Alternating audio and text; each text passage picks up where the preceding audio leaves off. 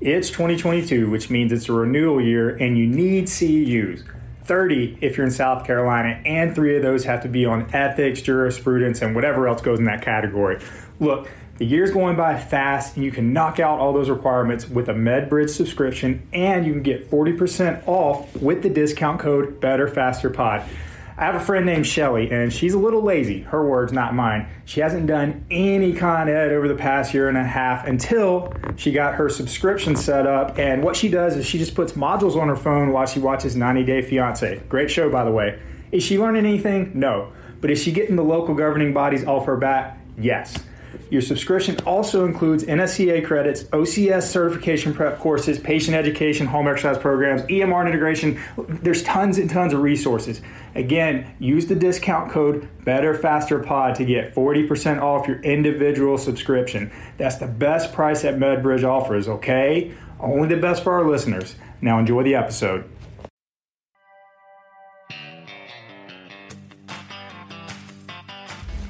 Merry Christmas, Happy New Year. Welcome to another episode of the Better Faster podcast. We are rolling from 2021 into 2022 here. Fingers crossed that for everybody involved, this is a little bit of a better year coming up, hopefully. Although, thankfully, good, Lord was good to us, man. We had a good 2021, so I can't complain too much. But hopefully, just in the general state of things, hoping for a great 2022 coming up here, buddy. Oh, it's all about your perspective, how you look at it, right? So, Daddy did an impromptu Wim Hof session this morning. Woke up to a broken hot water heater. There you go. So $1,600 later, it's fixed now. So looking forward to that. Having that hot water again. But yeah, so there you go. Right, a little bit of fitness involved with that too. But how was your Christmas? It was wonderful, man. I actually had a white Christmas. We flew up to Connecticut and had a brief Christmas with my wife's parents, my in-laws.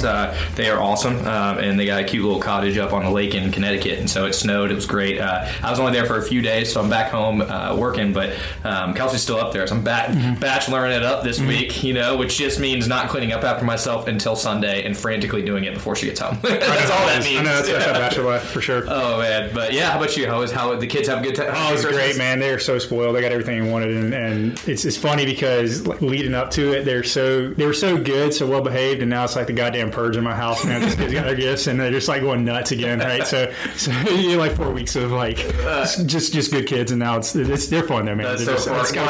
I think I saw anybody follows you on social media saw where you wrapped up an apple. That was great, man. Dude. The eyebrow she gave me. I've seen handled it so well though. I feel like I would have been pissed. I agree. I think some kids would smash that out. Yeah, she handled it very, very very well. But like looking at that video, like it's the same looks my wife has given me over and over again. Yeah, so it's hilarious. It's hilarious. Oh my god! But yeah, man, now we're rolling into the new year. Yeah. You and I are about to get ready for this CrossFit competition coming up here. Yeah, famously cold. February 5th. Is that right? I think I need to really start getting after it a little bit. I think I'm still in that post-marathon, hangover. Are you? Yeah, I'm about to say, are you out of running mode right now? Oh, I'm not. I'm not going to run again until that day when we have to run 700 meters as part of an event. I'm done. I'm no, thank you. I still have like some PTSD around running right now. Yeah, no, it's so good. Like I think as long as I can, I'm going to keep signing up for these like once or twice a year, just because. Yeah. But it's good for me to have that finish line because otherwise I just get bored. I just get bored with the training. Like I'm good for like 2 or 3 months, and I gotta do something different. So it's nice having that pressure. And we got the whole squad doing it. Like every staff member, everybody, full-time and PRN is doing it. Everybody, we're gonna have we're gonna have a crew. Yeah. It's gonna be so great. We're basically sponsoring that competition. Basically, sure. This can be so much fun. Fingers crossed. We put up a decent showing, man. You're training a lot harder than I am, so I feel like I'm gonna hold the team back. I gotta work over this next month. Oh, dude, and I have put on some weight. I'm up to 190 right now. I can feel it in my face, man. I don't know if it's like Christmas goodies and stuff. I'm still. Dude, it's the BPC. It's the peptides, yeah. It's the peptides, bro. After this, see, I guess it depends on what your personal code is. I don't really consider the peptides PEDs. Some people would, and that's fine. But after this competition, Daddy's getting juicy. I'm getting on TRT. Yeah, I go. For sure. Okay. Yeah, I'm gonna go straight to that doctor's office, and there you go. Officially. I'm not going to go in there and say, hey, I'm tired, I'm getting old. I'm just going to say, hey, I just want to get on TRT, and I think he'll prescribe it to me. Yeah, well, it's one of those things that's like, that's a big decision, because once you start, there's no real stopping after that. Right, it's TRT for life. You know, you've got to donate we've done that episode on that, I believe. Yeah, we did, yeah. Way back in the day. That was probably 2 or 3 years ago. Yeah, increase your hematocrit, so you got to donate blood, so you basically turn your blood into paint, right? So you don't get a stroke. So thick blood. There's a lot that goes into it. I feel like coffee has done that to my blood. I feel like mine's already probably thick too. But Potentially. That's the male birth control, right? So we're 80% sure we're not having any more kids. 80%. So let's knock that up to 100% is still like, oh man, interesting. So 80% sure. Like, I feel like you want to maybe get a little closer to 100, buddy. And that'll be my new. I don't think there's a TRT physio out there yet. So TRT phys. I'm going to make that one official. I'm going to trademark that. There it is. TRT phys. You heard it here first. Let's do it. Copy it and start it. Yeah. You stole it. So body tempering, more courses coming up. We're trying to finalize dates and times. It's hard, man, because it's 4 of us and we're trying to coordinate schedules and locations and things. We know we're going to have one here in Columbia. We usually have 2 a year in Columbia, and those kind of are always going to happen kind of things. They're both here at Vertex, thankfully, because Donnie's 5 minutes away, so we can go over to his place afterwards. And the first one's going to be April 2nd, Saturdays. I believe that's Saturday, April 2nd, right in that time frame. So we know that one's happening. Maybe sneaking one in before that, but most likely the other 4 or 5 that we'll do will be after that. And we'll be back here in Columbia in the fall. Usually try to coordinate with bye weeks for Carolina Clemson football. So we'll when we get the schedule, we'll look down, we'll sit it down and make that one too. But then we'll hit a few in between and maybe one even after that next December. That's been huge. It's been it's been cool seeing that taken off. It's almost to the point where like body tempering has become the new dry needling, meaning that it's now expected whenever you go to a PT clinic that somebody knows how to do it. Yeah, it's fun, man. Thoroughly enjoying it. Getting to meet a bunch of people, getting to go some cool places. Last year I went to Seattle, went to Texas twice, went to Iowa. There's just a bunch of fun stuff, man. You like all that traveling? Yeah, yes and no. Like I do enjoy it. It's a lot of fun. I wish I could like explore each city a little bit more because a lot of times it's in and out. But it is cool meeting a lot of people, and I know I got to get it out of my system now because once we go the kid route, there's going to be a lot different. Oh yeah, that'll change not too far off from that, so it's going to be interesting for sure, man. Well, so I guess we need to dive into this episode. We alluded to this when we did the group. That was a good time. That was so much fun. But FAI, I realized we never really did a full episode on that, and normally I try to take some notes, do some bullet points, but I didn't this go around, so I figured we just wing it. We just wing it and dive into it. We got 18-19 minutes to talk about it, so maybe we can talk about what is FAI and the common how that pertains to labral pathologies. Those two usually come hand in hand, and then talk about what we look at for a diagnostic and a treatment standpoint. Maybe conservative and post-op. For sure. We alluded to some of that too on the episode too. We defined it, femoral acetabular impingement, which is kind of a catch-all term a little bit. You hear that impingement thrown around the shoulder, thrown around the hip, things that kind of maybe include a few different things. But essentially what we're talking about a lot of times is some bony changes, some bony abnormalities or developments over time that can either be on the socket itself or on the head of the femur itself too. So you have cam or pincer deformities, and so which I don't usually like to use the word deformities when I'm talking about with patients about what's going on. It's like sometimes I just say there's a little bit of some bone has built up over time kind of thing.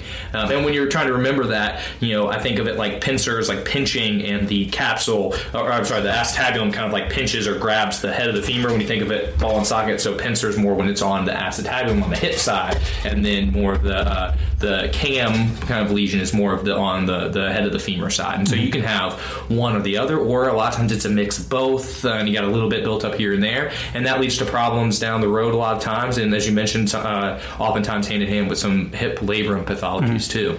Yeah, and I guess the way that works is, like you mentioned, if you got something going on with the ball and or socket, it sort of creates this false lever in a way that wasn't there before. And so when people do movements with their hip, either that bump or that bony deformity on the socket, it essentially almost pries the ball away from the socket, and that's when some of the labrum gets kind of peeled off with it. Like if you can imagine like a golf ball sitting on a golf tee and almost like a suction cup around the bottom, that's kind of what the labrum is, and it'll sort of peel that off with it. So a lot of times you'll get those things coupled, and I think that there's also something we need to back up a little bit. I just looked at this infographic last week when I did that wisdom thing, but it's also expected that 78% of the population has some bony changes like this and don't even know it, right? These are asymptomatic people. So just because you might have a coincidental finding or maybe even a pinch in your hip, it might not be related to what's going on with this FAI. It might not be a labral pathology. If it is, it doesn't mean you're not going to be able to recover from that. For sure. So. Yeah, and labrum repairs are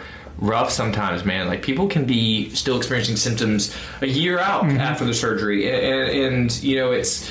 I actually just had, believe it or not, I have one that I just had on my caseload that actually had a cadaver labrum, as included in her repair, which is interesting too. And so it's one of those things too that just, I know we're biased, and I'm going to let that show through, but I would love to get a shot at this conservatively almost every single time, 100 out of 100 times, to give it a shot, because we do see some improvement conservatively, and try to avoid going to the knife, because that is I feel like it's a rough surgery, and I don't feel like it's like some other surgery. I feel like we've perfected really well a lot of times, where most of the time, like, they have really good outcomes.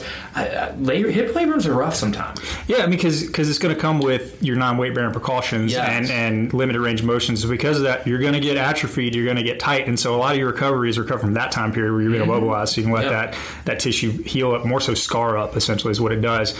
And so I guess we can maybe talk about what the presentation is like, and kind of like our clusters a little bit. So well, the C sign is a big part of it too. So if you don't know what the C sign is, essentially someone, when they're describing where they're having symptoms, they essentially have their hand in kind of like a C shape between their thumb and their index finger, and they're basically grabbing onto the side of their hip with more of their fingers kind of forward up towards like the front side of their hip, the hip flexor region, and their thumb going towards the back, and they're grabbing in that region. And so you see that C sign described a lot too. But then there are other kind of things with that cluster too. So you want to run through some of those too? Yeah. So and this is actually a cluster that I got from Dr. Dumont, who is an orthopedic surgeon here in town, world-renowned hip surgeon. Yeah, if you're getting the hip stuff done, that's where you go. He's the guy. So the C sign, a lot of times will come in because that's where they hurt. But also, mind you, things will wrap around into the front of the hip and the groin as well too, because we're talking about bony changes, bony growths in a lot of ways. So it's space occupying in a way, right? So you're going to get a wide variety of symptoms there.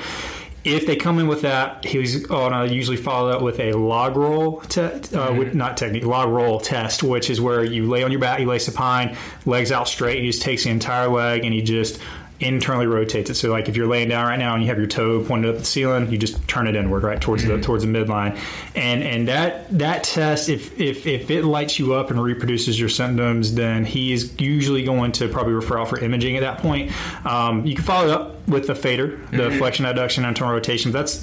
That test, I don't love it because it's almost like a Hawkins-Kennedy for the hip. It's like it's not going to feel good on a lot. Yeah, it's like a jiu-jitsu joint lock position. So it's going to hurt if you do it hard enough on anybody, but it can still be a good test if you go side to side and get a comparison and maybe see how sensitive the affected side is compared to the other one. Looking at if there are differences just in the pure hip internal rotation, for example, because a lot of times you will have deficits with that particular motion because people avoid it because it hurts to do it.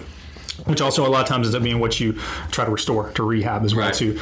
But those three are usually, if those are positive, those are going to be some go-tos to start with, and assuming that we're dealing with an FAI situation. Of course, there's a lot of functional tests you could do. Looking at your hip scours, you're playing around with squat positions, and if you see something that changes with that, then we need to look at joints above and below, the ankle, the knee, the lumbar spine, all that kind of stuff too. But if we're just kind of purely zoning into the hip, that's a good place to start, in my opinion. For sure. I mean, and then I guess leading, if we got, say we go through kind of our subjective and objective exam here, and we've kind of narrowed it down, we think, this is what we are hypothesizing is going on. I guess we need to probably get into what we think from a treatment perspective, I guess the conservative option here. Then we could probably talk about a little bit from like what a post-op looks like, but from more of a conservative option here, when I think of, general hip impingement here, where I don't have necessarily an image of it. I don't know if it's a cam or a pincer or a combo, or if there is a bony change. Or when I think it, I'm thinking it's more of a quote hip impingement unquote situation. I'm kind of looking in four. There's kind of like, I think of it in four ways, or there's kind of like four areas most likely I'm gonna go after here. The first is I'm probably going to do some work to the front of the hip a little bit, soft tissue type work. A lot of times, we mentioned body tempering. A lot of times I'm doing body tempering to the front thing. That TFL a lot of times can get really, I wouldn't say overactive, but a lot of times the front side of that hip can be really irritated. So I'm trying to calm that down a little bit. Usually more of soft tissue approach, like rolling out or tempering kind of the front of that hip. That's kind of number one for me. And then a lot of times I'm working on some joint mobs with that. So for me, kind of a posterior glide is what I'm trying to create if I can. But if that's a little hot or a little bit difficult, I might start with more some like inferior glide or some long axis work. Try to get just creating a little bit of space, and also too, every time I'm getting a little bit of distraction there, I think of myself like I'm washing the inside of that joint around a little bit in terms of like getting some fluid moving. So I'm hitting some joint mobs, probably inferior or long axis, and then really posterior if I can. So posterior glides, and then after that, we're loading things. I'm trying to load the front of the hip a lot of times. I'm actually going to load the hip flexors, that group and that complex. So that could be starting out with something like isometrics, where they're on their back, pressing their knees into their hands, where we're trying to load it that way, to manually kind of create an isometric there. Or I'm doing a psoas eccentric, where they're in that kind of Thomas test position and lowering down their affected leg down, so they're controlling the lowering into various psoas march type things, into hip flexor hurdle. I mean, you can take, there's a whole continuum here, but I'm loading the hip flexor, I'm loading the front of the hip after I've done some work to calm it down, and then I'm getting that glute as strong as we can, glute and lateral hip as strong as I can. So a lot of maybe it might be more bridge work to start, it might be more things like that, some lateral band work or toe taps or other things to kind of get some lateral hip work, but I'm really going to try to get the glute and those deep glute muscles as strong as I can too. So I kind of, in my mind, I have like that routine in my head. I'm calming down the front of the hip, I'm mobbing this thing, I'm getting the hip flexor strong, I'm actually loading that itself, and then I'm focusing on the rest of the hip, that glute and kind of the lateral hip. That's kind of, in my mind, what comes to me. Yeah, I mean, that's a solid approach. Mine's very similar. I was taking some notes as you were talking there. So like a day one treatment session for me, because usually these tend to be quicker evals for the most part.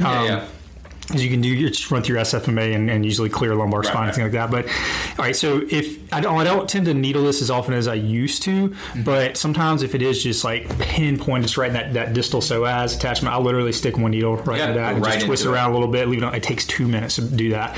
I do. This is one where I really like to pull out the Mulligan belt and do some mobilization. So I usually, the way I do this, like my sequences, I'll do like some long axis distraction, just chat with a little bit, talk sports, Christmas, whatever. And then I'll have their knee flex, do some inferior glides, and then that's when I throw the belt on. And I'm usually just keeping like a sustained lateral glide and having them go through hip flexion. And usually, like if you tested in-range hip flexion and it pinches, when you add the lateral distraction to it, it feels better. Same thing with internal rotation. Exactly. Like if they were lacking that, you add the distraction, it's going to feel better. So that's a nice way to get by. And it's like, okay, hey, we create a little space here, we do a little movement, it's going to feel better, that kind of thing. And then that's as far as I go manually. That literally will take 5, maybe 10 minutes at the most to do that. Yeah, it's quick bouts that, maybe literally hitting 5 reps of each of those movements. From there, if we had success with the manual therapy, then I'm trying to figure out ways for them to replicate that. So I will have them do some hip internal rotation, restoration stuff, like some 90-90 hip internal rotation on the wall, like some hip sleeper stretches. If that inferior glide felt good, you can rig that up a few different ways with the band, right? You can do it in quadruped, you can have them do it on their back. There's a lot of ways to figure it out. Add angles to it, whatever they feel like they need. Usually, depending on timeline, if this thing has been going on for a long time, starting to get into that like subacute chronic, the whole area is going to be hot, right? The whole hip's going to be hurt and it's going to get weak. So usually I'm starting them on the ground. So we might do some bridge work, isometric, bilateral, and or single. Some psoas marches, which you mentioned, like some banded psoas work. Loading that front side of the hip. I'll usually get them up on their feet, some lateral hip stuff. So I'd like to think about training the lateral hip more in a tonic versus a phasic manner. So lateral toe taps, suitcase work, some single leg balance with some perturbation, like weight passes, R&T stuff, whatever it might be. And then, like, if they're, again, to create some change and get some further buy-in, we usually play around with their squat. So we might play around with their squat widths. That's kind of one of those things where you sort of assess as you go, assess as you treat. Then if the squat is a provocative movement, then we may start with something more knee dominant. The extreme with that is a cyclist squat, but usually a goblet or a front squat's going to be fine with that. And then as time goes along, you can work your way to something more hip dominant. And I think the extreme end of that would be more of a low bar back squat. Most of my people do high bar back squat, but occasionally we get those low bar people in here. And then also other training modifications. For example, if they're an Olympic lifter, you may want to temporarily have them catch in the power position. Reduce that right. time down Or pull from the hang if they can't pull from the floor temporarily, and then work your way down. So that's kind of what day one looks like for me. And a lot of times that's enough to make like at least a 50% reduction. And then from there, that's when we start to get a little more like sport specific. Yeah, exactly. Then we got the goal is wherever they are on those. A lot of those are kind of continuums in terms of how sensitive they are to deep hip flexion, or how if that affects their ability to pull from the floor or not. And so you're kind of figuring out where along those continuums that person is. So they might be, I might still be able to squat, as you mentioned, with a different variation that shifts it to more D dominant, gets them upright, it gets a more of an open hip angle as they get down to the bottom. And then you're just slowly progressing that each week towards their desired position, which might be more of a back squat type position. The same thing for the Olympic lifts. It's that you might limit those ranges of motion, but the goal is, of course, to progress them week by week as we go down. And then in those other things, like I'm just going to, over time, you can load the hip flexor in so many different ways. I'll progress that a little bit more from maybe some light banded work into like some more, what look a little bit more like kind of closed chain type positions, I guess, where they're more on, say, like in a front leaning rest, and have a band around their foot and a slider, and I'm having them pull through in that way where they have a little bit of weight going through it, or almost like a body saw position where they're have like a long lever isometric hold against a ring or a TRX, and I'm moving in and out of it, and then I actually have them maybe do tucks from that position. You're just finding creative ways to increase the loading through there, and so I'll work through that, and all while continuing to find maybe heavier or stronger or more difficult bridge variations, maybe even the hip thrusts or things if I need to. If I can't load them up as heavy in a squat, then I can find other ways to continue to load that too. And then you're just progressing them slowly back week by week. And a lot of times if they're diligent with their self-manual work as like almost a warm-up or prep in a way to almost unlock a little bit more motion there, I might even teach them to do a little soft tissue work on the front themselves with maybe the end of a barbell or something onto it, roll over it. You can make a ton of progress here. And I think people can, if they stay diligent with that, I think they can do really well. For sure. And then just along those lines, thinking outside of like the weightlifting world, more so with your athletes, multi-directional athletes, stop and start and things like that. A lot of times towards the end, and I always use wrestlers as an example, because you get into such weird positions, defending takedowns and moves. I guess jiu-jitsu would fall in this category too, but I will actually intentionally have them work into the position that crunches down on that hip joint. So put them into some flexion and hip internal rotation, like for example, like internal rotation bridges, your curtsy positions, curtsy lunges, things like that, and work on trying to gradually restore that, desensitize that. And a lot of times that's a nice way that you can almost kind of overload that, so that occasionally when they do have to get in those positions for a sport, they're going to be fine. They're not going to be thinking about it. They're not going to be feeling that pinch anymore because you've loaded it, you desensitized it. So just a lot of multi-directional stuff. And of course you can plug that into the actual athletic activity, whatever that might be, or whatever you can get closest to that. So anyways, I guess this ended up turning into more like a conservative treatment episode. I know. The surgical, honestly, it's easy. Surgical, it's just slower, right? Because you're going to be down weight bearing, but you're also limited in a lot of times range of motion. You're not going to necessarily be going past 90 degrees of flexion for a while. Probably little to no rotation initially too, and after that labor and repair, and then it is a very slow moving progression. I mean, if you're thinking about like timeline, I know a lot of times when I've had these, it's might not be running until 4 months, if not maybe even longer. It just depends on what all they had to do, and so that can be a really long process. And as I mentioned, a lot of times people still sometimes have some symptoms after that. Absolutely. I'd fail conservative care first if you have. That's my reward. And I'll say too that I've had people that have come in that have like super sensitive, irritable hip pathology like this, even to the point where like it's catching and crunching in some cases, and they did fine. Like they returned to like deep squats, Olympic lifts, things like that. And I would have thought this is a person that might not do well with physical therapy. So give it a shot.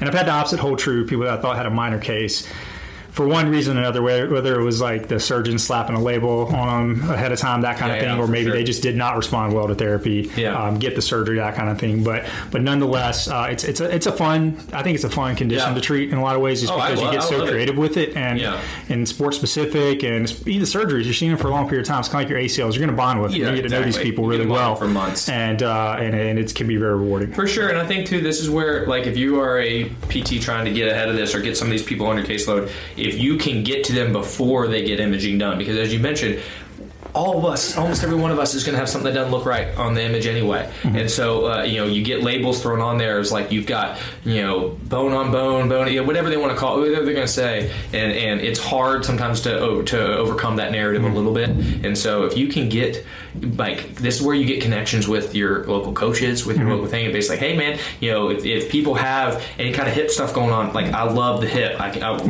lot of times we get hips better. I know you're seeing it. And if they have an athlete that's hurting while they're squatting, and they can catch them, like, hey, you need to go here first, a lot of times we can avoid this cycle over time. For sure.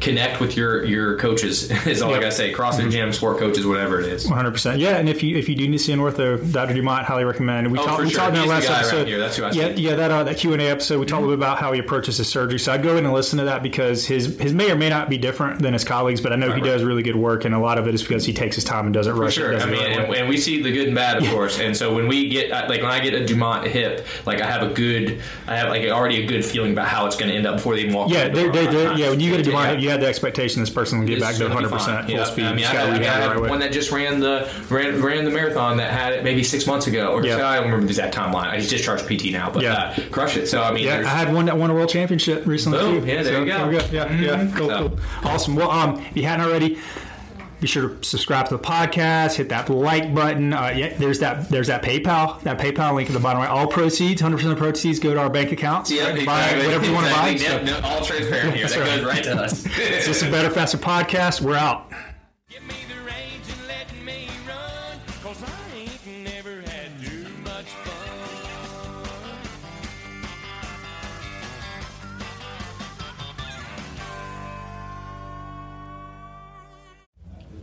This episode is brought to you by Vertex PT Specialist. One patient per doctor of physical therapy per hour. Guaranteed. The best physical therapy ever. Check us out at vertexpt.com or on the gram at vertexpt.